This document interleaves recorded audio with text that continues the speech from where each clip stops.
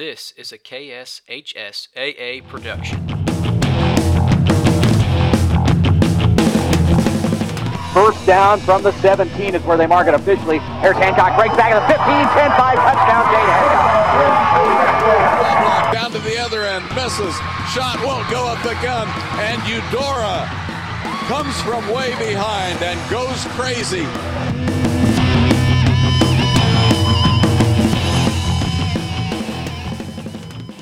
Welcome to another edition of the KSHSAA podcast. I am Jeremy Holiday.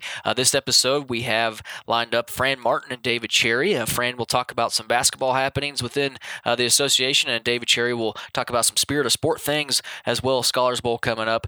So it should be a good episode, our 20th episode of the KSHSAA podcast. Stay tuned. Who do I play for? I play high school basketball for every baller who ever played a pickup game on a driveway, playground, or alley.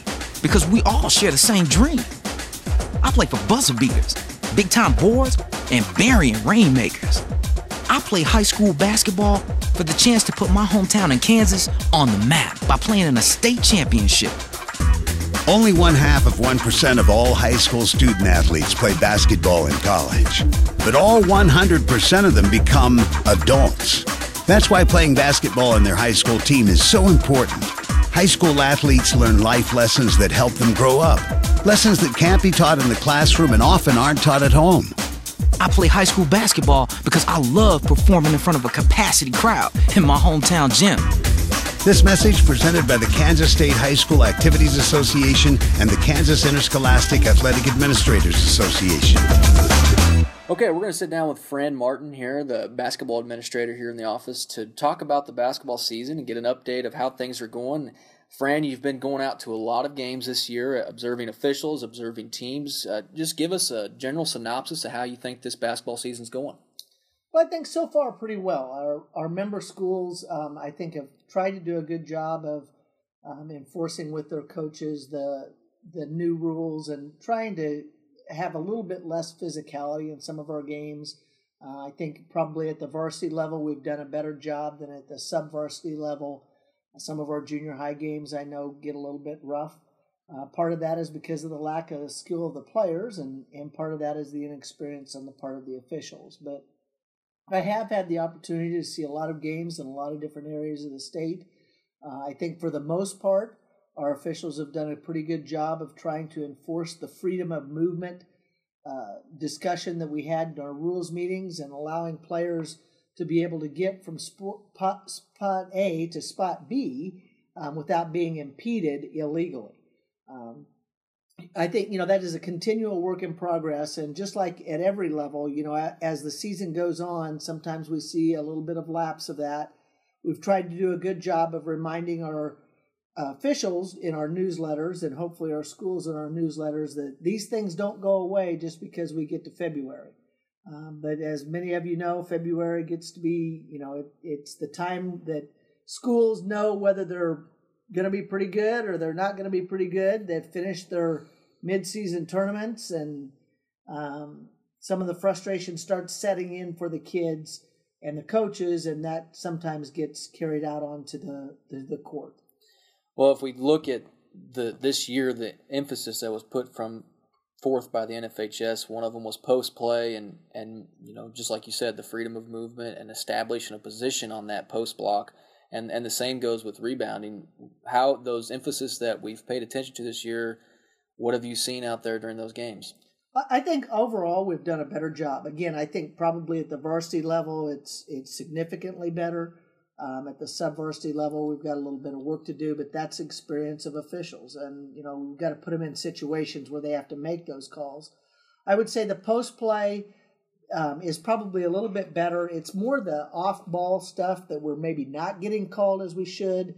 The cutters going through the paint that get chucked or knocked off course. And, unfortunately, part of our problem is coaches teach that.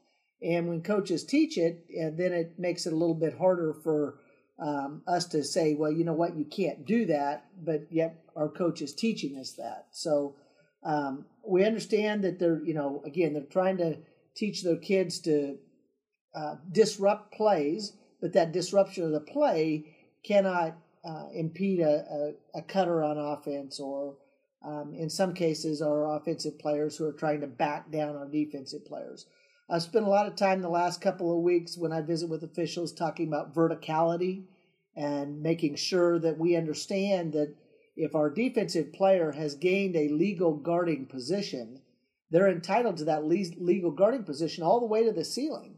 And if a offensive player is trying to create space by putting a shoulder in or pushing off with an arm, we can't penalize our defensive player for being in the right spot and doing what they're supposed to be doing. The art of officiating is knowing when were they in that legal guarding position and did they stay in that legal guarding position. And that's that's one of the things that just takes a lot of experience and a lot of looks at plays in order to be able to just in a split second make that decision. And I know that kind of answers. We had a question on Twitter about, what if the offense creates a contact, because they were replying to the announcement that you put out this week, and you just answered that question. If the offense does create the contact, the defense established the position. So it's certainly not something that's being ignored, and there is a place for in the rule. As we move on, state basketball is getting closer, and I know we'll be on again to talk to you more in depth about state basketball, but just today, February 2nd, we've made an announcement that again this year we're going to be moving the Hayes tournament this year. It's 1A Division I to Dodge City.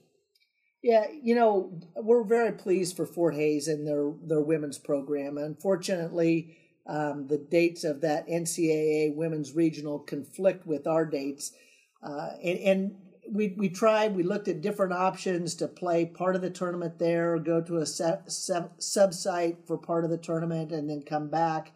But frankly, with the fact that they have to have Thursday as a practice day for 8 teams coming in, that really eliminated Thursday. It eliminated Friday of us being able to be at Fort Hays at Gross Memorial, which is a wonderful venue for our schools. So the decision was made to look for an alternative location.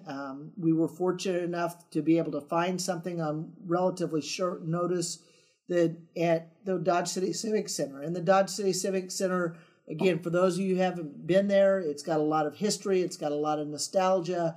The Tournament of Champions, which is a wonderful tournament that they put on at Dodge City, played there for many, many years. I think it'll be a tremendous basketball playing environment at the Civic Center, and I'm excited for our Class 1A Division I schools to have the opportunity to play there. So both 1As battling out in Dodge City this year. Should be an exciting city to be in for that time of year. So we'll talk with Fran Martin again as we get closer to the state tournament time. Until that time, keep playing some good basketball. Thanks, Jeremy. More than 7.7 million American teenagers participate in high school sports every year, including about 103,000 here in Kansas. They're all learning essential life lessons, like the importance of hard work, time management, and self-discipline, skills that are helping them become better leaders and more active, responsible citizens. This message presented by the Kansas State High School Activities Association and the Kansas Interscholastic Athletic Administrators Association.